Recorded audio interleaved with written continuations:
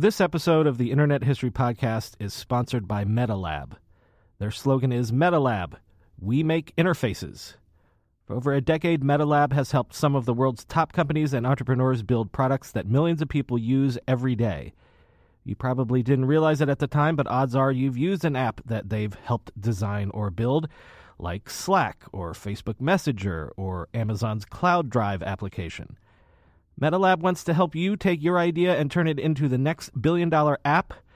They're one of the few agencies in the world that can take a product idea from end to end, from napkin sketch to real shipped product. Learn more by going to metalab.co. That's metalab.co. My thanks to MetaLab for sponsoring the Internet History Podcast.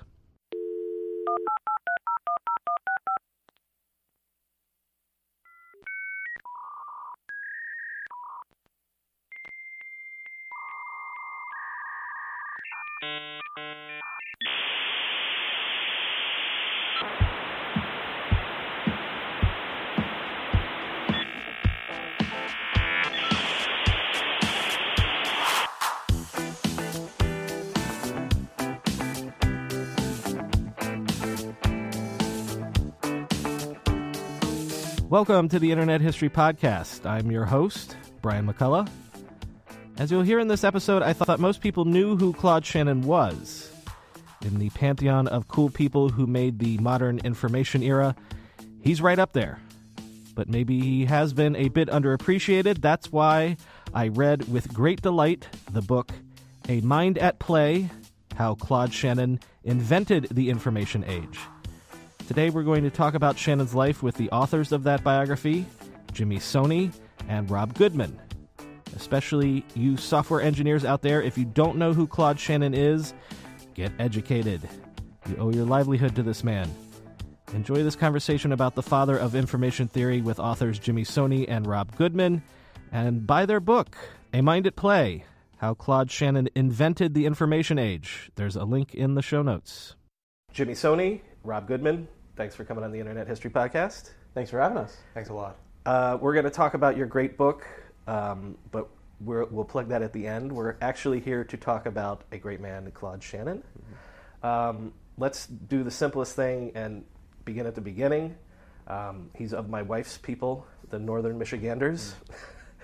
Mm-hmm. But also, actually, a way into this, I think, is, his childhood hero was Thomas Edison, and I feel like in the mid-20th century, this idea that the inventors and the tinkerers came from the Midwest was sort of like common, knowledge or whatever. And now everyone thinks that the smart people are on the coasts or whatever. But Shannon really comes, at least, based on my reading, from this tradition of the Midwestern tinkerer, inventor, sort of on the plains or whatever, like making their own gadgets to make life easier, that sort of thing. He absolutely. I actually think there's no Claude Shannon there's none of Claude Shannon's achievements, I would hypothesize, would have happened had he not been born in a place whose primary purpose was the making of physical things. I like to think that if he grew up in Boston or New York, a more cosmopolitan place, he would have been exposed to a lot of ideas, but he wouldn't have had this very practical sense of engineering that he did. This is somebody who grew up, he made a barbed wire telephone network that he could communicate with a friend using Morse code. He and his friend also built a barnyard elevator in one of their friends' backyards so that they could use it to go up and down. They both survived. This was a town that was very practical. His dad was a lawyer, but he was also an undertaker, and he made caskets and he made furniture. So this was a place where there was just a lot of building going on. And Claude Shannon had an unusual interest in building. He also took some heart in the fact that his grandfather was an inventor and a tinkerer, from the Midwest, and he had built an improvement on the washing machine that was actually patented. It was the Shannon family's first patent. And he was a distant, relative of Thomas Edison, who he just admired and thought the world of. He would only find that out later, interestingly enough, but it was an important part of his personal history. So I do think that there's a way in which you take Claude Shannon out of the Midwest, and I'm not sure that you get any of the later achievements. And I think it was a big part of his identity. Rob, what year specifically was he born? 1916. 16. That's Okay. right. Yeah. So right, the airplane's brand new, automobiles are brand new. And in Michigan, people sometimes call Detroit was the Silicon Valley of the early 20th century. So he is in this milieu of new technologies coming to the fore of everyday life. Yeah, absolutely. And this is not just a part of his childhood, but it's a part of his undergraduate education as well. So when he goes off to the University of Michigan, which is just a really outstanding public institution, he is immediately plugged into an engineering community. This is in the early 30s. He's plugged into a community of an extremely well-funded engineering department that works on everything from labs testing naval ships and modeling hydrodynamics to early studies in the transmission of information, electricity, and also in his logical philosophical curriculum that he takes in some of his humanities classes to basics of Boolean algebra, which of course he makes a tremendous amount of hay at MIT later on in his career. So the fact that he doesn't just have an upbringing that's structured around tinkering and playing with things and solving math puzzles, but is able to immediately plug into a community of engineers and like-minded people at an institution like the University of Michigan, where he's able to major in both math and engineering and bridge these two, bridge the more abstract discipline of math with the more hands-on discipline of engineering. That's sort of essential to who Claude Shannon is and the interests that he's going to combine for the rest of his career. Right, because that's sort of the key part of the story is combining that mathematical mind with the mechanical mind and proving to the world that they're basically a unified way of looking at it. But so, all right, so you mentioned the 2 degrees at Michigan, electrical engineering and mathematics. Do you get a sense that he was closer to one or the other, or was it all the same to him, kind of like we're saying? I think if you had to sort of gun to your head, you had to choose, it would probably be engineering. The engineers, even to this day, see Claude, the electrical engineers see him as their patron saint, their hero. He's looked a little bit askance from the mathematicians, and part of the reason is that in many of the papers that he published, they felt like they were insufficiently rigorous from a mathematical perspective, and he took a lot of heat from that. Now, the irony is later, when mathematicians go back and dot the I's and cross the T's, it turns out the steps that Claude Shannon may have appeared to skip over, he had just done in his head, right? So if you had to, you'd say he's probably more engineer than mathematician. However, the work he's doing is theoretically very rigorous. He's one of these folks who he probably could think about the 20th step and not really worry too much about sort of steps 1 to 19. And that again, it doesn't endear him to the mathematicians. He's much more of a practical, hard-headed engineering type. But ultimately, it was all part of this spirit of play. It was all part of this basic sense that he was out to solve puzzles and problems. And one of the things that we've heard from people who have read the book who are in engineering or computer science or math or related disciplines is that the book evokes for them this sort of sense that he was there to solve puzzles. And that puzzle could be, how do you build a robot to play chess? That puzzle could be, how do you transmit huge amounts of information? And that puzzle could be, how do you make a trumpet breathe fire? And for Claude Shannon, all of those things were equivalently, those were puzzles of equal interest. Or roulette wheels, or the physics of juggling. Yeah. All right, so let's take him up to MIT and the differential analyzer.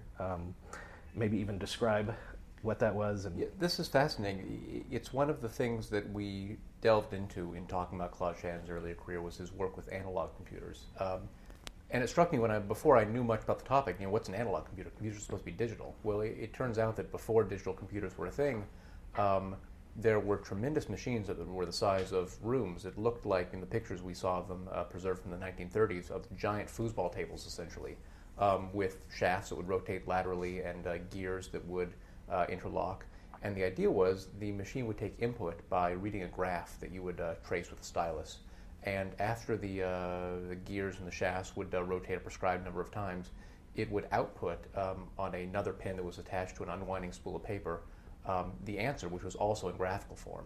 So the way these analog computers would work is essentially by acting out the equations they were describing.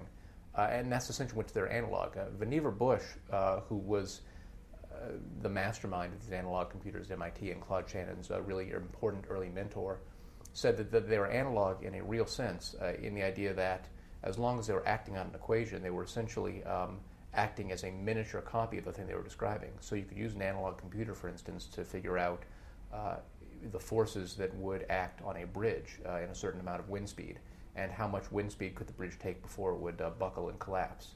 Well, the computer is actually acting out in a reduced way the bridge and the wind on it, the force of gravity, and so on, and acting essentially as an analogy for what was happening to that bridge.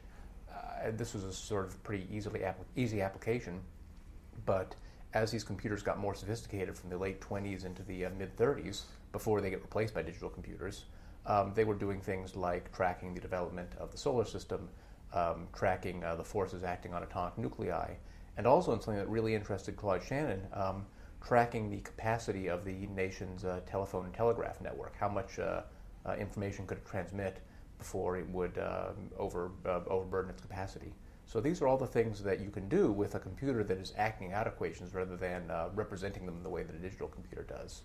So Claude Shannon comes to MIT as a master's student and then later as a PhD student to work as an assistant in the analog computing lab under Vannevar Bush at MIT. And Shannon's main responsibility is working on the control box, the box of switches, the digital component of the analog computer that enables the analog computer to basically reconfigure the equations it's performing in the act of performing them. So rather than in the earlier models, you'd actually have to go in, take apart the computer every time you'd want it to act out a new equation and reassemble it. Over time, Bush and his assistants had developed a way of using switches to change the capacity of the machine as it's working. So Shannon is in particular in charge of this very sensitive piece of the machinery. But he begins to think of an analogy of his own between the switches that are directing this giant computing machine, the switches that go on, off, 1, 0, yes, no, the binary switches, and the binaries that happen in Boolean logic, the yeses and nos, ones and zeros of Boolean logic. And the tremendous leap that he makes by combining these two very separate fields at the time, the field of mathematical logic and the field of switching or computing, is that you can use switches to act out any kind of logical statement you can represent in Boolean logic. And because Boolean logic can represent any kind of logical statement, Shannon has essentially proved in this tremendous master's thesis that you can use switches and connections that represent things like and or if or lights that light up to represent yes or no, your answers to these equations. You can use these basic components that anyone could rig up in a telephone system or a computer, very, very simple binary components to calculate the results of any kind of logical statement in ones and zeros. So Claude Shannon is essentially the person who shows down to the metal, as we say, that you can use switching, you can use a system of ones and zeros to imitate thought, to resolve logical equations. And that's the basis of all digital computing. And then the cool thing, the historical irony, is that he figures this out by working on an analog machine. Right. But he actually, in the process, makes an important contribution to making those kinds of machines obsolete over time. You know, it's worth underlining that he does this on an analog machine. Anybody that's learned to program any language, it's all logic based, and that's the sort of mode that your brain has to get into. So the fact that he's the guy that puts this together, and everything has flown from that is like it's worth underlining that that's the basic wow that we're talking about here. It's actually, there's a couple funny elements of it. One is he's only 21 years old when he makes this connection, which is just should make any one of us who have ever been graduate students really just sad about ourselves, right? I mean, this is someone called this the most important master's thesis ever written. It's also interesting because his later paper, the one he's really famous for, he's known as the father of information theory, and that paper was published in 1948. And there are a good many people who we've met who knew who Claude Shannon was, knew about the 1948 paper, and almost had sort of no idea or only a vague sense of this earlier work. And you just sort of have to pause and say to yourself, like, that's just incredible, given that all digital computing flows from this particular paper. It's also the same year that Alan Turing publishes his famous paper, and so that year is probably the most consequential, one of the most consequential in internet history. The Vannevar Bush is sort of his mentor and sort of guides his early career, because he even takes some time out to work on genetics, just as you do or whatever, but did he have an idea of what he wanted to do with his career, or was he sort of guided into various corners and then he sort of found his channel? And Yeah, he was, I would say, unclear about what he wanted to do with his career. And it's interesting because he doesn't have or wear any of the kind of overweening ambition of a lot of mathematicians of that era, right? The easiest contrast, I think, is somebody like John Nash. And he's a subject of A Beautiful Mind. And John Nash knew that he wanted to be a famous mathematician, Right.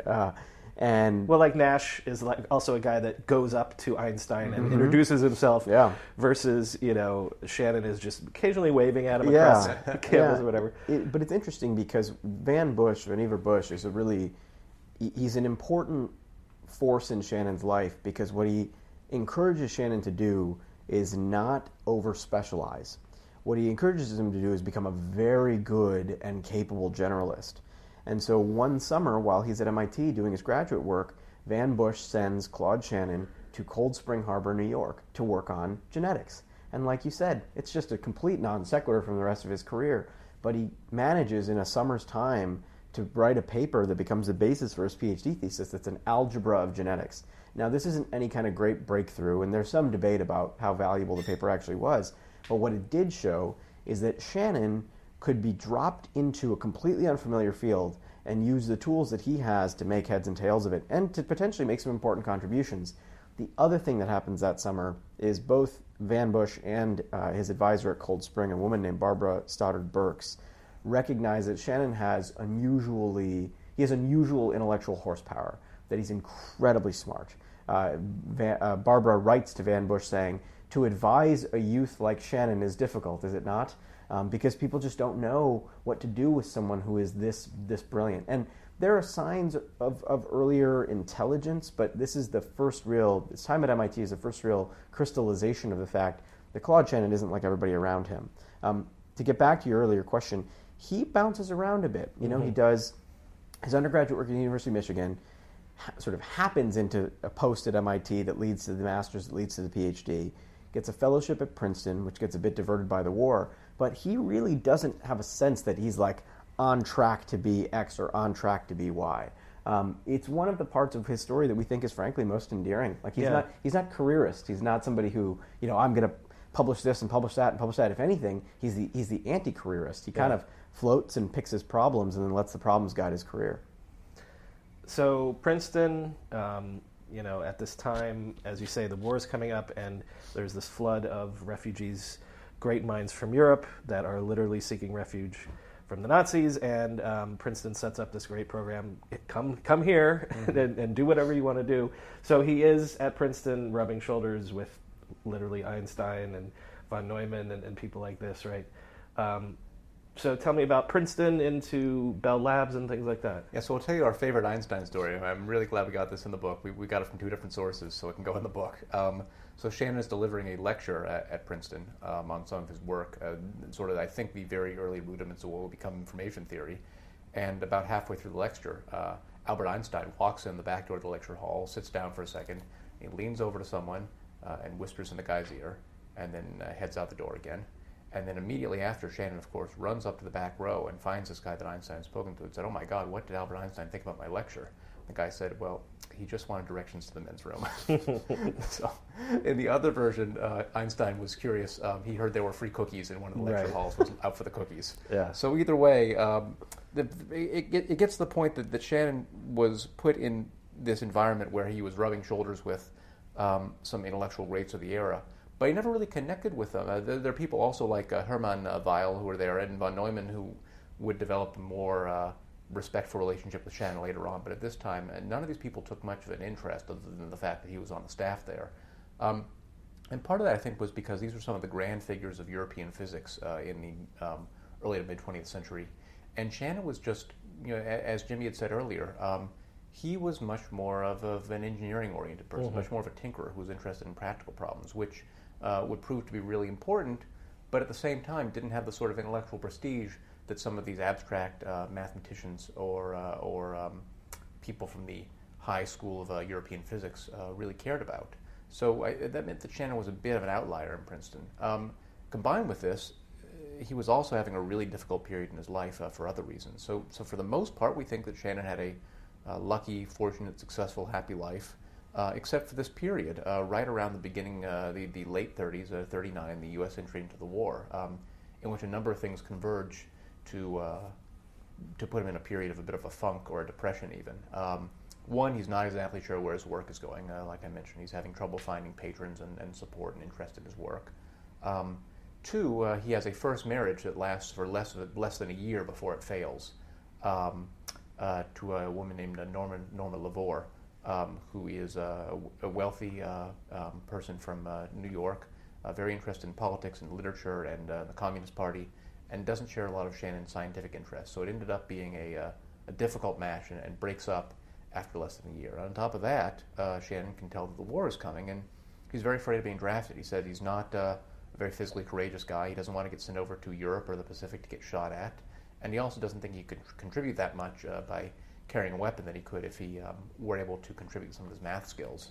So again, through his connections with people like Bush, and also some of his previous work being a summer intern at Bell Labs, he's able to get a posting essentially at Bell Labs working as a defense contractor in defense contract work, using his mathematical skills to solve some of these problems that the U.S. military was recruiting some of its best mathematical minds to work on. And these were not, I think, in the scope of things that the mathematicians had been working on. These were not the most challenging problems, but they're the problems that needed solving. So there are problems like fire control, or essentially how do you use probability and statistics to estimate the likely location of an aircraft, so that you can figure out the approximate location you should shoot at it at with an anti-aircraft gun.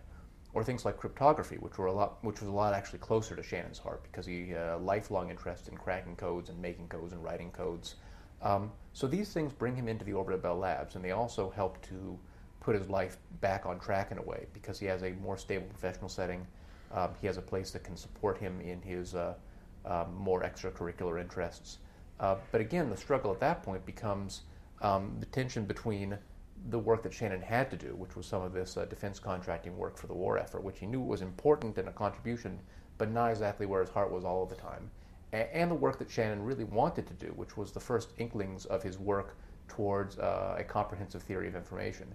So the neat thing that we found in looking through the archives and Shannon's papers at the Library of Congress was the letter that he writes to Bush as he's leaving MIT, when he first says, "I'm beginning to get interested in the concept of intelligence," which was what people called information in those days, and the things that unite the properties of transmission of intelligence, from TVs to radios to telegraphy to cryptography. And these were areas that were entirely distinct until Shannon pointed out what they had in common.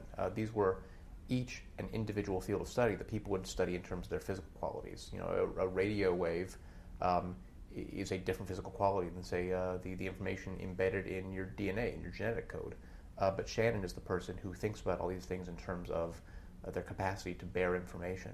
And he's putting the inklings together at Bell Labs, but the dilemma in his life is that he can't always get adequate time to work on it during his office hours. So he's really burning the candle at both ends during the war. He's working during the day on the war effort, and he's working on weekends and nights and evenings whenever he can, writing out scraps of what will become his magnum opus on information theory whenever he has a spare moment. Yeah, I actually want to come back to that notion that he sort of comes up with information theory as a side gig, sort of. But we gotta hit the Turing story. I love the anecdote that the reason that the British send Turing to the U.S. is because they kind of don't think that we're smart enough to do the stuff with them that they need done. Yeah.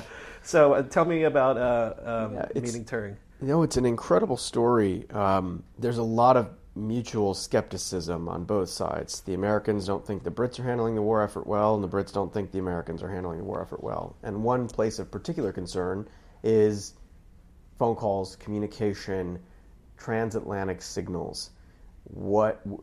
How are the two sides communicating, and how will they prevent the Germans from listening in to those communications? And the Germans did successfully break comms between the U.S. and Great Britain and learned a fair amount of information. So Shannon actually works on a system called SIG-SALLY that is one of the systems used by FDR to communicate with Winston Churchill. And in the course of that, he comes into contact with a visiting Alan Turing.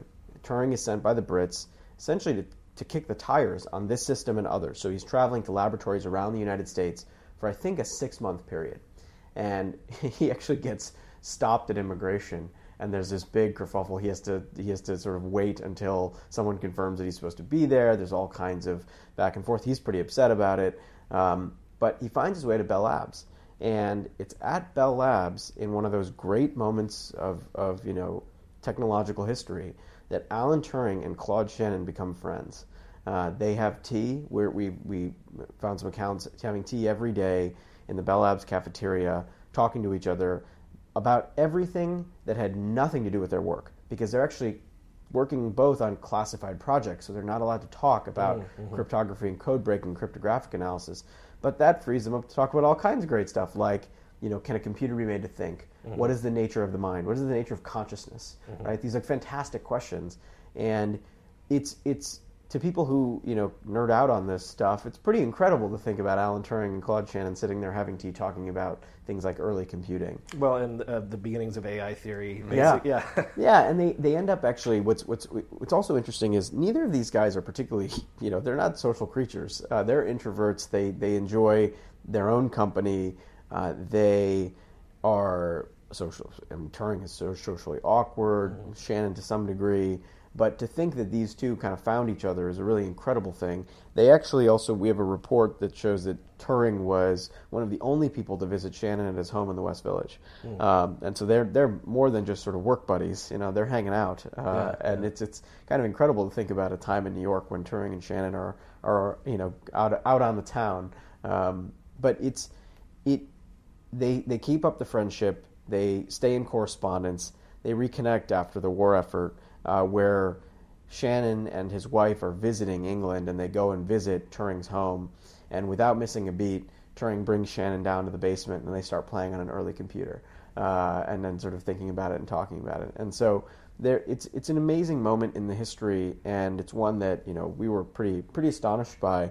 It's also what speaks to the kind of place Bell Laboratories was at that time. It was a significant defense contractor, a place that housed great minds. Like Shannon, like Turing, and it's just one of those incredible moments in that story that was fun to research and more fun to write about. Before we do come back to the big theory, the work that he does in cryptography, what's the importance of that generally to that field? Well, to the field of cryptography, maybe not quite as much. Some people read Shannon's work, Mathematical Theory of Cryptography, after the war, and said it was sort of in the spirit of Shannon thinking, what can I do for the war effort that would look impressive? It comes out after the war is complete. And by comes out, I mean it was released into the depths of the intelligence bureaucracy, and maybe 5 people read it. But it was interesting theoretically. Apparently what Shannon does is he proves the existence of a theoretically unbreakable code using something called the one-time pad system. He didn't invent, but he proves that if you satisfy some very stringent conditions, you can have a code that is literally impossible to crack. But the more interesting connection is that by thinking about cryptography and thinking about the questions that cryptographers care about, redundancies in languages, character and word and letter frequencies, Shannon is also thinking about information. He says that there's a natural link between what it means to conceal a message and what it means to send a message. They're essentially converses of exactly the same process. So when someone asked him in a later interview, did your work on cryptography inspire your work on information theory or vice versa, he said, well, it was really just one big flow of ideas from one subject to the other. They were completely linked. So I think the import of his work on cryptography is not for any new codes that he developed, but for the fact that it got him thinking along the lines that would lead to a breakthrough in information theory. And I was just going to say, by the way, that again, his earlier breakthrough in Boolean logic and switching it came about because there were very few people who had toeholds in both fields. And again, there were very few people who had toeholds in the field of cryptography and the transmission of information. So the fact that Shannon could come up with these inventive, innovative, frankly odd connections between fields was one of the keys to his success as a thinker. Well, and I was going to say, and in a similar vein, the work that he does, say, on the telephone networks about signal and noise and things like that, where, again, it's a practical problem, but then he's thinking about it in theoretical ways that it's all connected.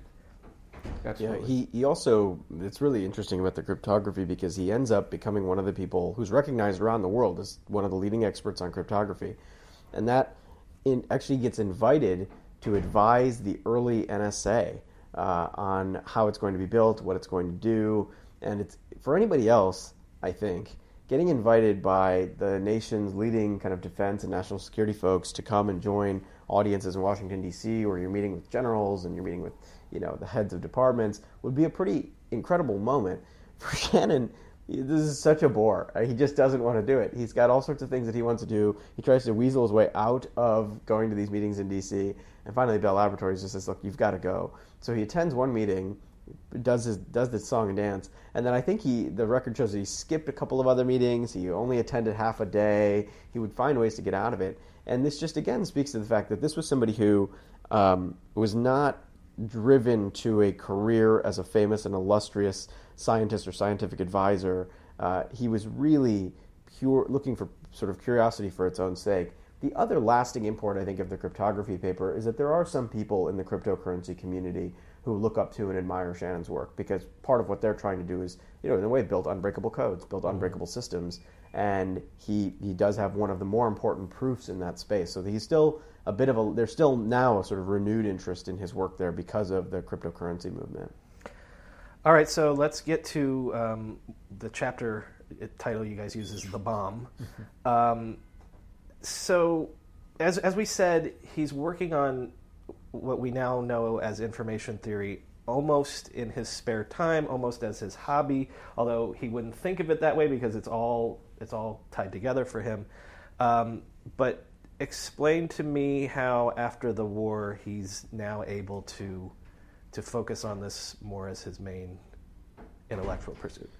Well, it's not so much that he's able to focus on it as main intellectual pursuit. What he does is, over the course of 10 years, right, 10 years, from 1938 to 1948, he is thinking about the fundamental properties of all kinds of communication. So, a simpler way to say that is, what is common in someone's voice and in a snatch of Morse code and in a picture and in a song? What do those things share in common?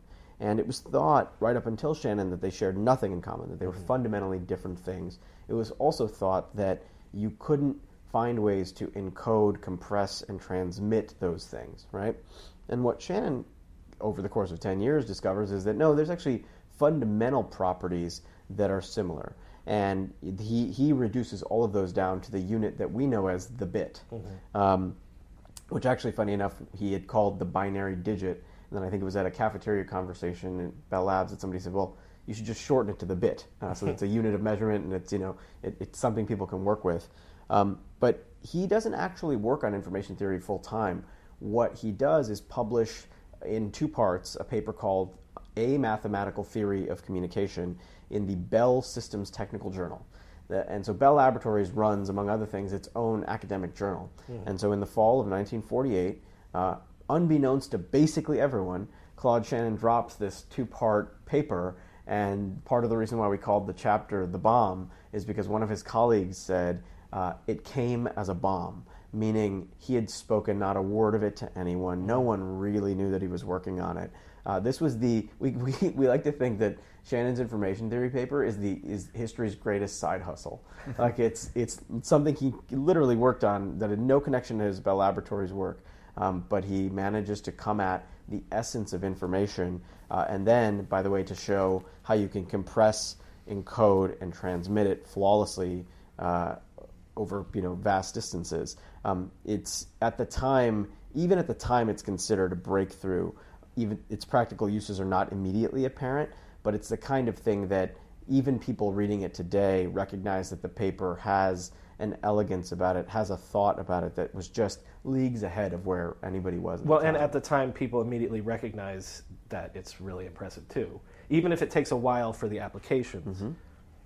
That was the immediate reaction, was that we're not sure at what point we're going to be able to find the codes that Shannon proved must exist. But the very fact that he proved the existence of these codes that allowed the maximal compression and error-free transmission of information within these certain parameters, the fact that he proved they must be out there was just a stunning accomplishment.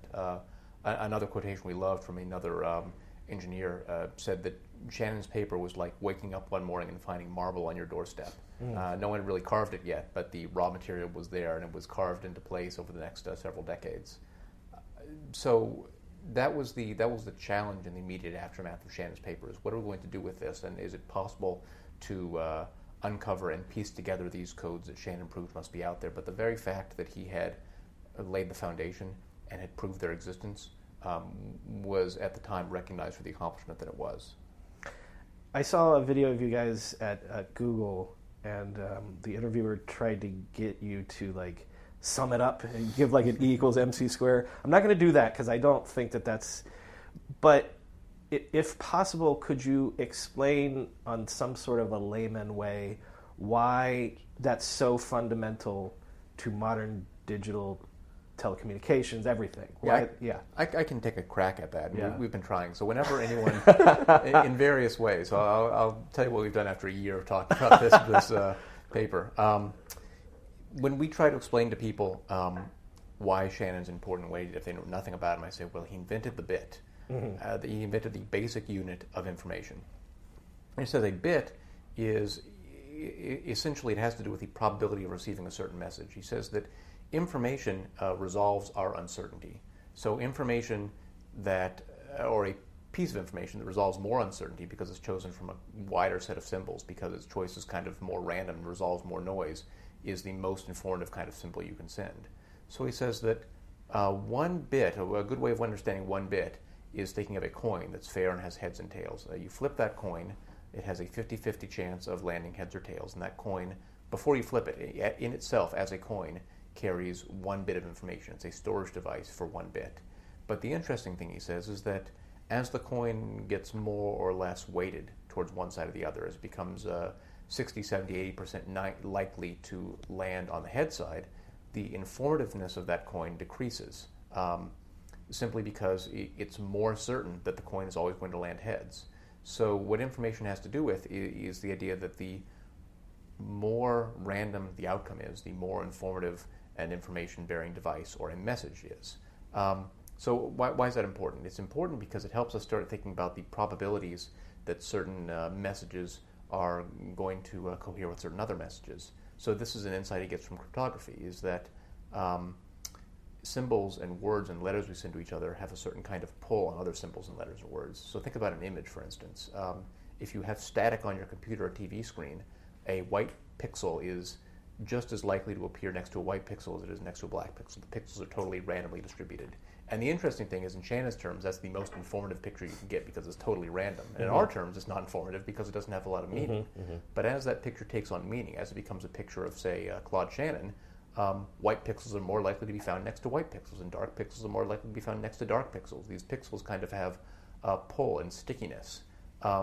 Or in written communication, some words are more likely to follow other words. So in Claude Shannon's favorite story growing up, The Gold Bug by Edgar Allan Poe, it's the story of how a sort of amateur detective decodes a pirate's message and finds a hidden treasure.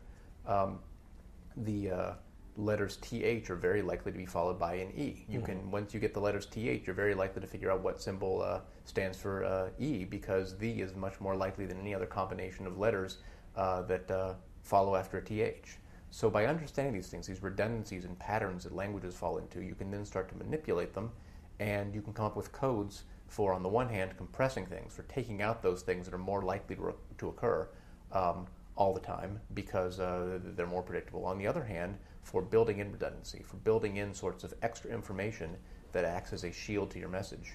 So the way Shannon proved that you can get theoretically flawless transmission or communication is he says you don't have to talk louder, you don't have to pump more information, you don't have to pump more energy or strength or loudness into your signal. You have to talk smarter, you have to encode it better by building in sorts of extra bits to that message that can take damage in the course of being transmitted from one point to another point.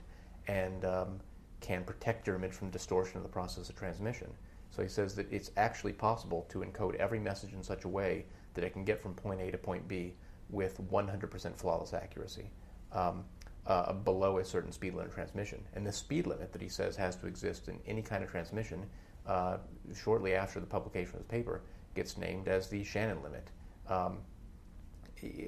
And what he proves is that up to that Shannon limit, which differs depending on the kind of message you're sending and the medium you're sending across and so on, up to that limit, you can have 100% flawless, accurate communication. And that's the breakthrough that allows things like web video and the internet and email and being able to get directions to this studio on my iPhone. All these things are based on Shannon's insight that perfect transmission of information within those limits is possible. And that's the breakthrough that makes him so important to the world that we live in. And it all comes from breaking these things down and understanding a fundamental unit of information, which is the bit. And from that understanding of what actually information is, as the resolution of uncertainty, all these other things follow.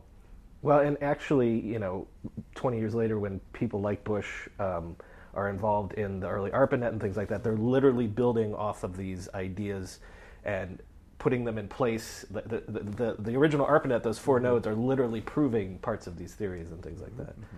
Yeah. In the interest of time, I kind of want to elide over. Just give me two things: a sense of his personal life, because we talked about his brief first marriage, but then he does have a more successful second marriage. He has children and things like that. Just him as a guy. Yeah, he marries. His first marriage ends in divorce. He moves to Bell Laboratories, where he's working, and meets Betty Moore, who is she's actually called a computer. That's her job title. She computes. Yes. And so she and others are referred to as computers. They do the computation for engineers at Bell Laboratories. He meets her. They very quickly fall in love. They bond over math, which she is very good at, and music, which they're both very talented at. And so this love affair happens. They get married very, very quickly, and eventually move out to Massachusetts, to MIT. After his information theory paper is published, he spends a few more years at Bell Laboratories, but then MIT comes calling and says, we'd love to have you as a tenured faculty member. So they start a family. They have 3 children, and their family life can only be characterized as sort of whimsical and mathematical. A couple of stories stuck out to us. One is that there were 5 Shannons, and they sat around, I think it was a pentagonal or hexagonal table. And the way that they decided who would do the dishes was a probability game. They would wind up a robotic mouse, put it in the middle of the table, and whichever edge that mouse happened to drop off of, that was the person who did the dishes that night. They had other just spontaneous moments of these sort of math moments. But it was a house that was really rich in music and mathematics, and it reflected their parents' passions. They all got into stock picking when the parents got excited about stocks. They used to have sessions where they'd all play musical instruments together.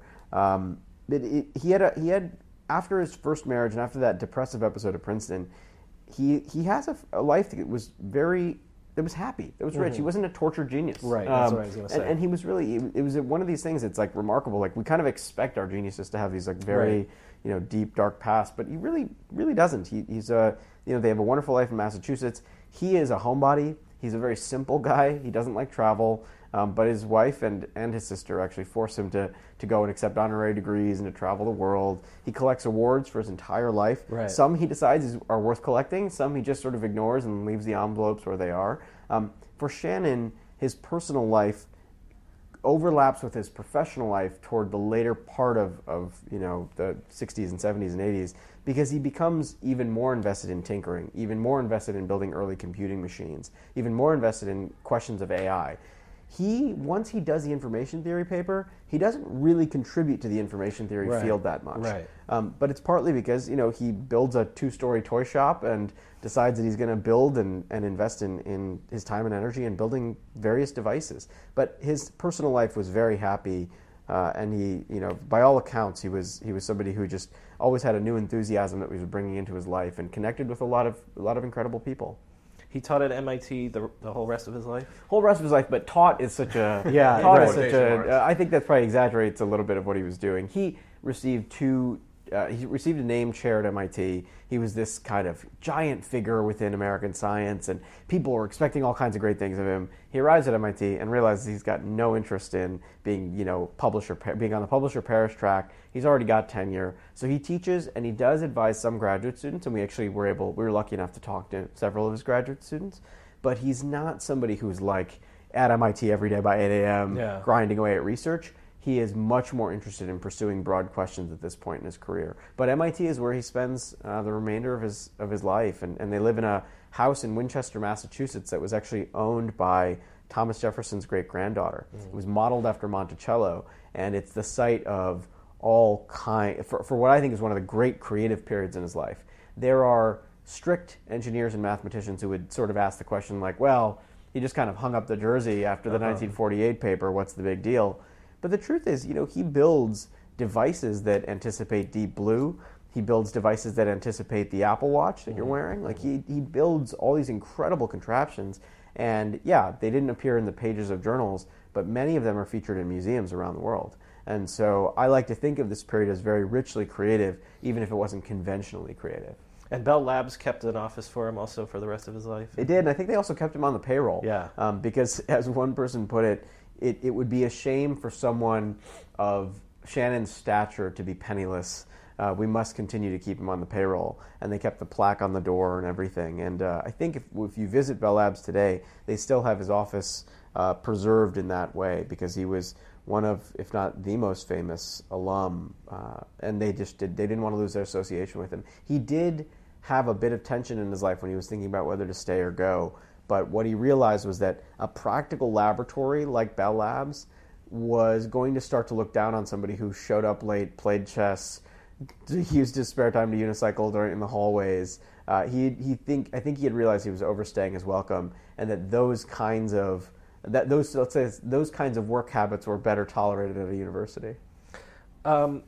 We spoke a little bit about this off air, or we're starting to, but what do you think of Claude Shannon's either legacy, or is my perception wrong, or does he feel like less well known than a Turing or some of these other information founding fathers? I think he is. I mean, he's certainly less well known than Turing and Einstein. Turing has a more dramatic story to tell, so I get that, but. Again, maybe it's because this is what I focus on, but I was kind of surprised, like you guys said, like there had not been a book like this done on him. Partially it's because I think he wouldn't have wanted a book like this done on him. He was, so in the 1950s, early 1950s, after the publication of the Information Theory in 1948, Shannon does become the sort of one of the faces of American science. Right. Yeah. He's given a profile, and he's put on a list of the America's most prominent scientists, which includes Watson and Crick and Richard Feynman and others. He is given a spread in Vogue magazine. He appears on television. He appears in promotional videos for Bell Labs. So he has his moment in the sun. What he does that's different than other people is he doesn't continue to ride that wave of fame and success. What he decides is he's just got other interests, and he wants to pursue his interests irrespective of how much fame or fortune they'll bring him. So in a way, part of the reason for Shannon's anonymity, relative anonymity, let's say, is that he would have preferred it this way. He wanted to continue to be able to do the things that interested him most. He wasn't interested in becoming famous. He became wealthy, but almost by accident, just being on the ground floor of a bunch of tech companies. He wasn't, somebody who went out and bought ostentatious things, houses, etc.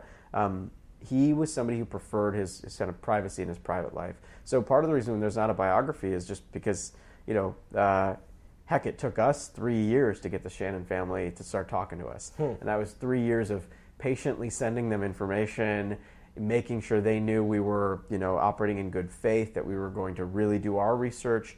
It took that amount of time for us to finally get them to talk to us on the record. And so they like their father, just didn't, want to be, famous. It's also the case that this is a biography where the drama is in the discovery of ideas. There's not a lot of drama in Claude Shannon's life. There's no great, moment. And so when you don't have that, no one's writing newspaper stories about, the latest and greatest creation from Claude Shannon after a certain point in his life. We had to take what was available to us and turn those stories into dramatic stories of discovery, which they are. And so that's part of the reason why I think he isn't as well known as At the risk of others. putting in my own 2 cents here, but I mean, like when you read like histories of like the birth of the atomic bomb and things like that, like people at the time in the 40s, 50s, and 60s thought that like, well, this is where the future is going, and we'll have space exploration, and atomics will power everything and things like that. And the way that the modern world has actually turned out is that ideas like information theory have proven to be way more impactful in the modern world than atomics, and there's no flying cars, as Peter Thiel says, and things like that. And so it's sort of just this process of realizing that the things that, even if they were recognized, like Shannon's ideas were recognized, at the time in the 50s and 60s, they weren't recognized as, no, this is the stuff that is what the modern world is going to be built off more than physics and other. Not that they're not important. Yeah. That's just a theory that I'm... Yeah, it's funny because I read an article about the 50th anniversary of 2001: A Space Odyssey a couple of weeks ago, which is just one of my all-time favorites. And one thing the person in the article was observing was that if you saw this movie 50 years ago, again, like you said, you thought the future was in expeditions to Jupiter. Well, it turns out the characters are also carrying around these little handheld computers. Right. It turns out the future was those little handheld computers. Yeah. And I'm not sure if Kubrick and Clark even thought about it, but it was Shannon's advances that made it possible for those little handheld computers to do what they can do. And I think that's it's exciting. It's a little bit scary to think about that the course that scientific and technological progress takes is so difficult to anticipate beforehand. That's why it's exciting. That's why it's progress. That's why it's unpredictable. If we could predict it, it would have happened already. But the fact that the most influential thing to come out of that period, like you said, was not necessarily the atomic bomb, but it was Shannon's 2-part paper published in the Bell Systems Technical Journal in 1948. That, I think, speaks to what's going on now. It speaks to the fact that if you ask someone what is the most important work being done at the frontiers of biophysics or technology or computer science, it would be really hard to say. You probably couldn't say except in retrospect. I think that's exciting because it lends a degree of unpredictability to the future. But it's also a little bit scary because it's the same kind of unpredictability. It's the uncertainty of knowing where these things are going to be going. But it also speaks to the fact that someone like Shannon, who was able to have the free time to do innovative work, was able to bring together fields that people had not previously associated, was able to let his mind wander in a way that maybe some of his more literal-minded colleagues wouldn't. Those are the kind of people that, even if we can't predict what they're going to produce, tend to be the kind of people that produce the groundbreaking innovations. And I think there's something to be said in Shannon's life, not just for the stories of discovery and for the moments of his breakthroughs, but also for the kind of life in which those breakthroughs are more likely to occur. Couple quick questions just about the process of this book. First of all, your previous book was on ancient Roman history. So how do you guys come to want to write a book about Claude Shannon? Yeah, we read a really wonderful book called The Idea Factory, which was a narrative history of Bell Laboratories by John Gertner. It's a really wonderful book. And there are a number of figures. He traces the history of Bell Labs through the story of, I think, about 8 consequential figures. And one of those figures is Claude Shannon. And when you read it, you're just, at least we were, left wanting more. You're like, who is this guy who is a unicycler and a juggler and also, one of the 20th century's great mathematical theorists and also a stock picker and, so I just went out and looked for a biography. Candidly, I assumed there would be one. I went on Amazon assuming there would be one. And there were a couple of books kind of where Shannon's a figure connected to him. Like The Information. Yeah, The Information by James Gleick, which is Right. a masterwork, right? But it's not a biography. Yeah. And there is something about scientific biography in particular where you see how the character of their work traces or has origins in some elements of their lives. And I always think there's value in understanding that, right? And so we pitched it, and Simon & Schuster liked the idea, and that's how it all came to be. But it was very organic in the sense that neither Rob nor I are mathematicians. We're not engineers. So when we were approaching this project, it was as beginners. It was as people who would have to sit down with mathematicians and engineers and have them explain things to us. We sent drafts of our chapters to the relevant people to make sure that we hadn't made any big errors. And I think not being experts helped us hopefully write a book that is accessible to everyone, because we do think that it's extremely readable. Yes. We think that there's value in having Claude Shannon be a name that's better known, and for people to understand how he lived and how he did his work. Well, speaking of that, and he mentioned earlier about the family's cooperation. Tell me about that. What does his family think of his legacy and his fame, and maybe resurrecting both? Well, I think they're tremendously proud of him. I mean, it's hard to have someone like Claude Shannon in your family tree and not be proud of him. I also think, like Jimmy said, that they are a private group of people. We spoke to his wife, Betty. Sadly, she passed away just before the book came out, but we were told that she was tickled by the idea of it. I don't think she had time to read it, but we were happy that we had a couple of interviews with her and got some quotes from her in the book. We also spoke with his daughter, Peggy, who was a great source of information for quotations for information about Shannon's family life and what he was like as a father and a husband. And, of course, she went into academics herself, so he was a great inspiration for her career. Not in information theory, but also she became a scientist herself.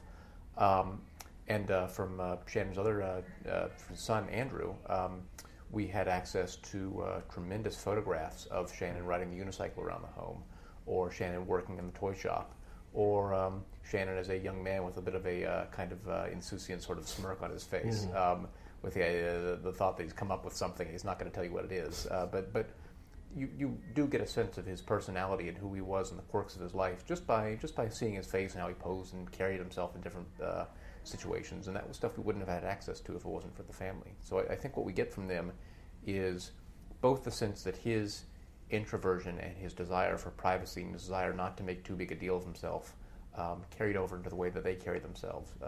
Not that they have anything to hide, just in the sense that they're not out seeking for attention and fame. But I think they were happy to see a biography that did him justice, that was respectful of what an influential and important figure he was in the history of technology, and that it speaks to the fact that I think they're, like I said, very, very proud of him, very proud of what he means to our world, and being able to combine that with a sort of humility that really characterized Claude Shannon. Well, as I said in the intro that I haven't actually recorded yet, but the book is called A Mind at Play, How Claude Shannon Invented the Information Age. I could not recommend it more highly for listeners of this show because, as we're saying, this is the whole world that we're living in now, and this is the guy that laid a lot of the foundations. But even if you're not super nerdy or don't feel that you are, it's very readable, and it's a fun story, even though, like we're saying, there's not the drama in some other stories. It's also a fascinating portrait of a great mind. So, well, we really appreciate that, and we hope people enjoy it and get in touch with us. It's been really great to also just connect with.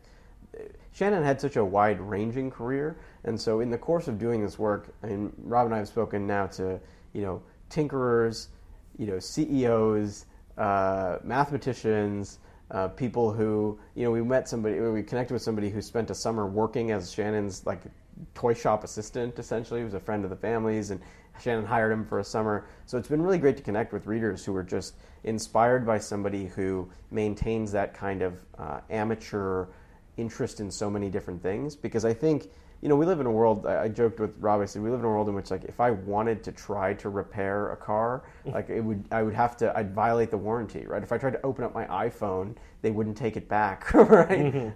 Shannon's world was very different, and I hope it's enjoyable for people to spend time in that kind of tinkering space for a little while, even if it's in book form. Jimmy Soni, Rob Goodman, thanks for coming on the show and sharing his life and also a great book. Thanks so very much. It's a pleasure. If this is the first time you're listening to this podcast, please subscribe to us on your podcast app of choice. There's plenty more great internet history where that came from. And if you're a longtime listener, then you know what to do to help us out. Rate and review us on iTunes. Because iTunes gives credit to reviews and ratings, and the more great reviews we get, the more people will discover us. As always, there's more info on our website, www.internethistorypodcast.com. The show's Twitter handle is @NetHistoryPod, and my personal Twitter is at BrianMCC. Thanks for listening.